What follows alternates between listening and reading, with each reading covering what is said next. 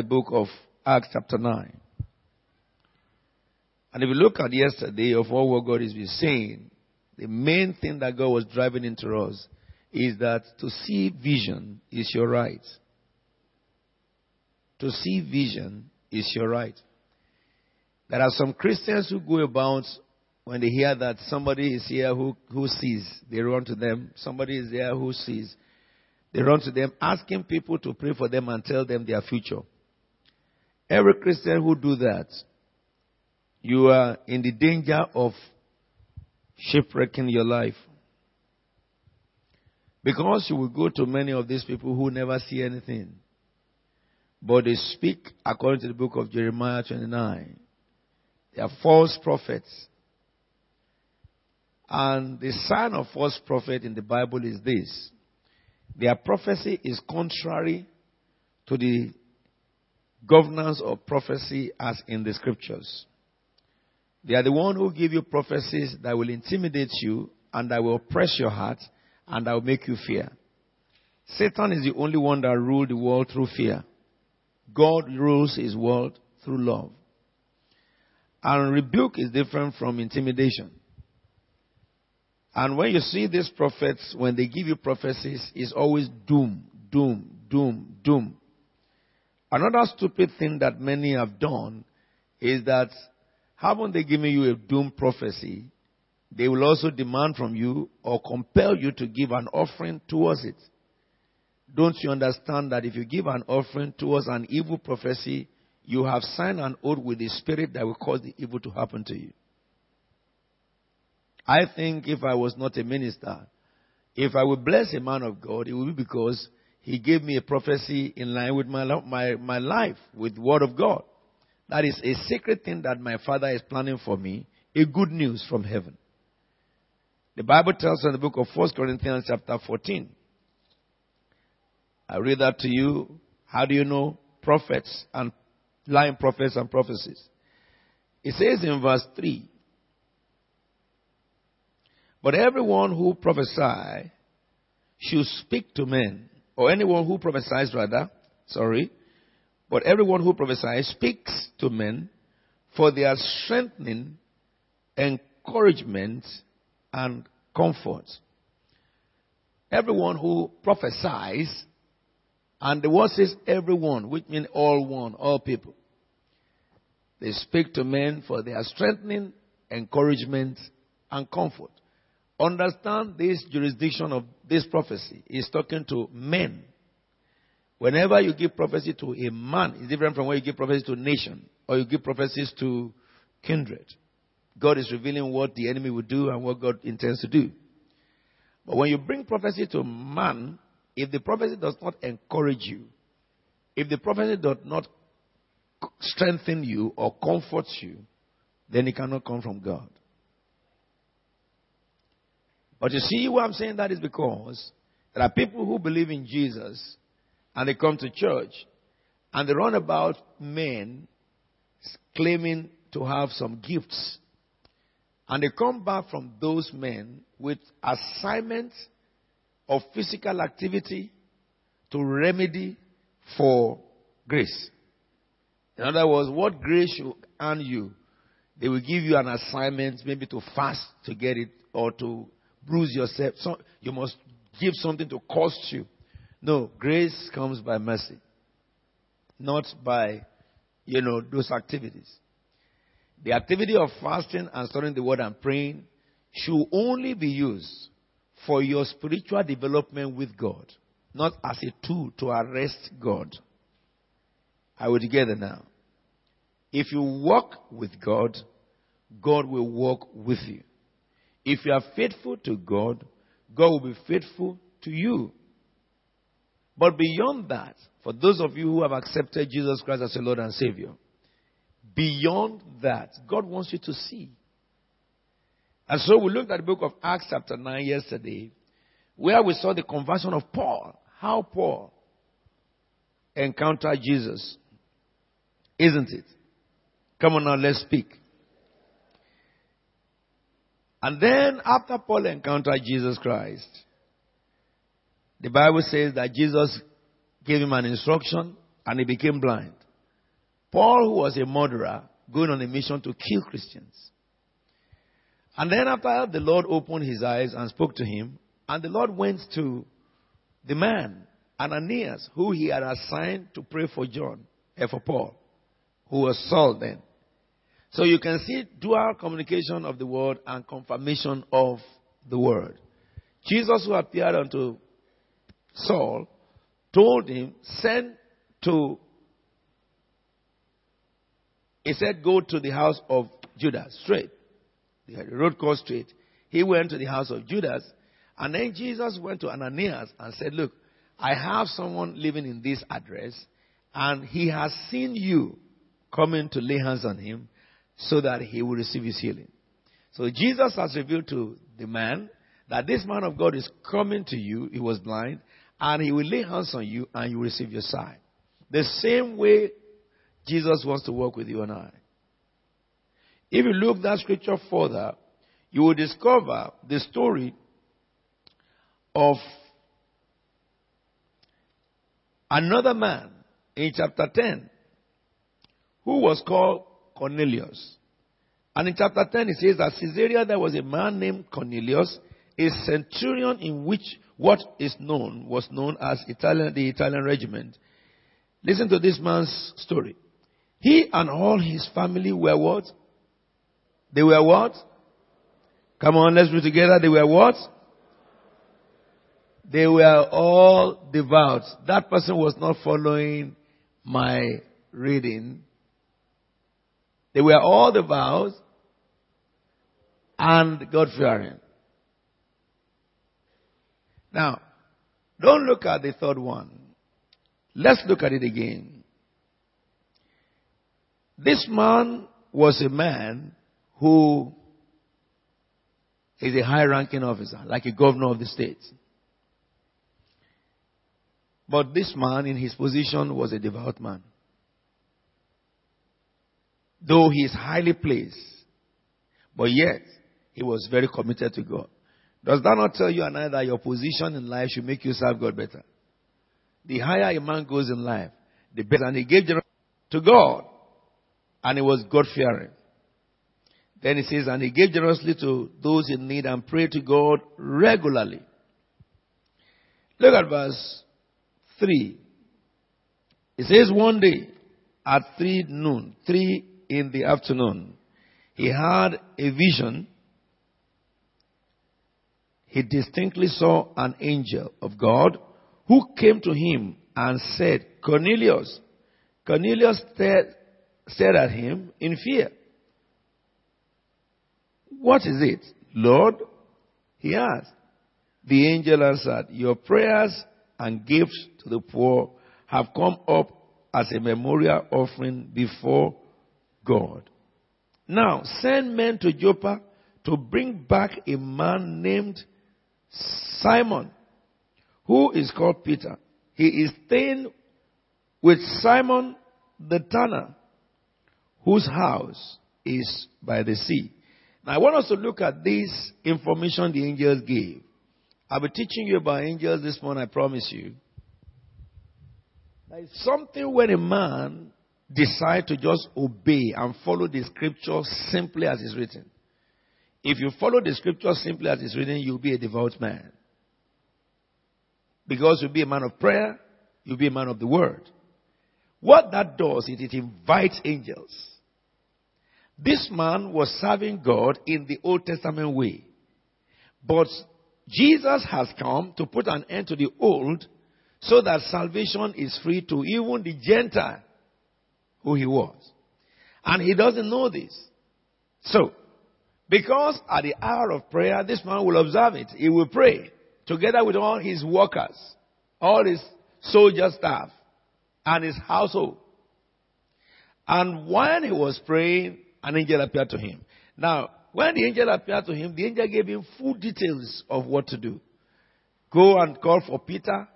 This is where he lives. This is the name of the person that Peter lives with. This is the address.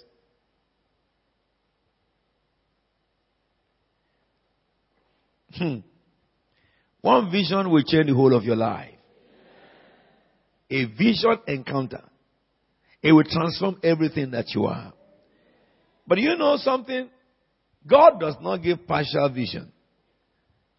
If you look at verse 9, it says, about noon the following day, as they were on their journey and approaching the city, Peter went up to the rooftop to do what? To do what? To do what? Come on, to do what? The previous day, what time was the other man? Did he see an angel? 3. And what was he doing then? Praying. So the Cornelius was praying 3 p.m. the previous day. An angel appeared to him. Now the second day, Peter was praying at 12 noon. Isn't it? And while he was praying, the Bible says he became hungry and wanted something to eat. And while the meal was being prepared, he fell into a trance. He saw heaven opened and something like a large sheet being let down to the earth by its 4 corners. It contained all kinds of 4-footed animals, as well as reptiles of the earth and birds of the air. Then a voice said, "Go up, Peter, kill and eat." "Surely not, Lord," Peter replied, "I have never eaten anything impure or unclean." The voice spoke to him a second time, "Do not call anything impure that God has made clean." This happened 3 times, and immediately the sheet was taken back to heaven. While Peter was wondering about the meaning of the vision, see this? The men sent by Cornelius found out where Simon's house was, according to what the angel had said, and stopped at the gate. They called out, asking if Simon, who was known as Peter, was staying there. No, these people are just new believers. While Peter was still thinking about the vision, the Spirit said to him, understand this, the angel showing vision and the Spirit giving instruction. You will see the cooperation of the Holy Spirit and angels a lot when it comes to revelation and visions. Said to him, Simon, 3 men are looking for you. And you know, this is not speaking into the mind of Simon. When the Holy Spirit speaks, he speaks audible. You will hear the audible voice of God in this month. I can't hear your amen. He says, so get up and go downstairs. Do not hesitate to go with them, for I have sent them. This is the Holy Spirit. Now understand the work of the Holy Spirit. Now Holy Spirit said to Peter that he sent these people. But these people were sent by Cornelius. How? Because an angel told Cornelius to get his men to go there. So you can understand therefore that no angel operates without the instruction of the Holy Spirit. Every operation of angels is as instruction from the Holy Spirit. Because the Holy Spirit told Peter here, I, Holy Spirit, sent them. Okay? But you see the cooperation of both of them. Now, it says, Peter went down, verse 21, and said to the men, I am the one you are looking for. Why have you come? The men replied, we have come from Cornelius the centurion. He is a righteous and God-fearing man who is respected by all Jewish people. Okay? A holy angel told him to have you come to his house so that he may hear what you have to say. Then Peter invited the men into the house to be his guest. Now the rest of the story was that Peter went to Cornelius with his people. And then in verse 27, while Peter was talking, let me read from verse 26, but Peter made him get up. Standing up, he said, I am only a man myself. Because these people are amazed about Peter. Talking with him, Peter went inside and found a large gathering of people. He said to them, "You are well aware that it is against our law for a Jew to associate with the Gentiles or visit him. But God has shown me that I should not call any man impure or unclean." So, when I was sent for, I came without raising any objection.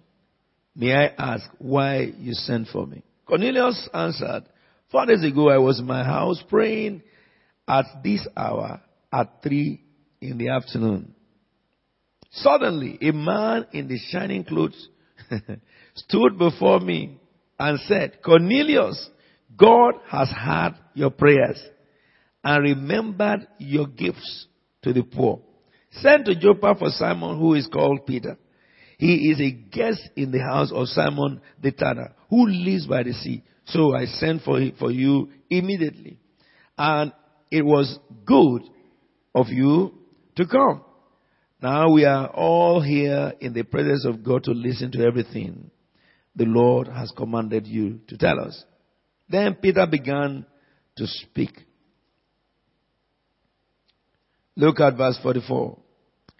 And Peter told them about Jesus Christ. This is where the revelation about the anointing of Jesus Christ came. In verse 38, how God anointed Jesus of Nazareth. He went, with Holy Spirit and power, and how he went around doing good and healing all that were under the powers of the devil because God was with him.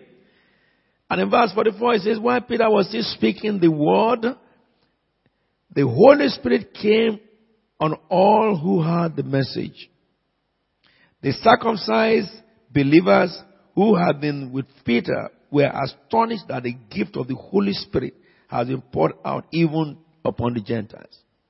For they heard them speaking in tongues and praying and praising God. In this old message, there are a lot of things there. I don't want to go into that today.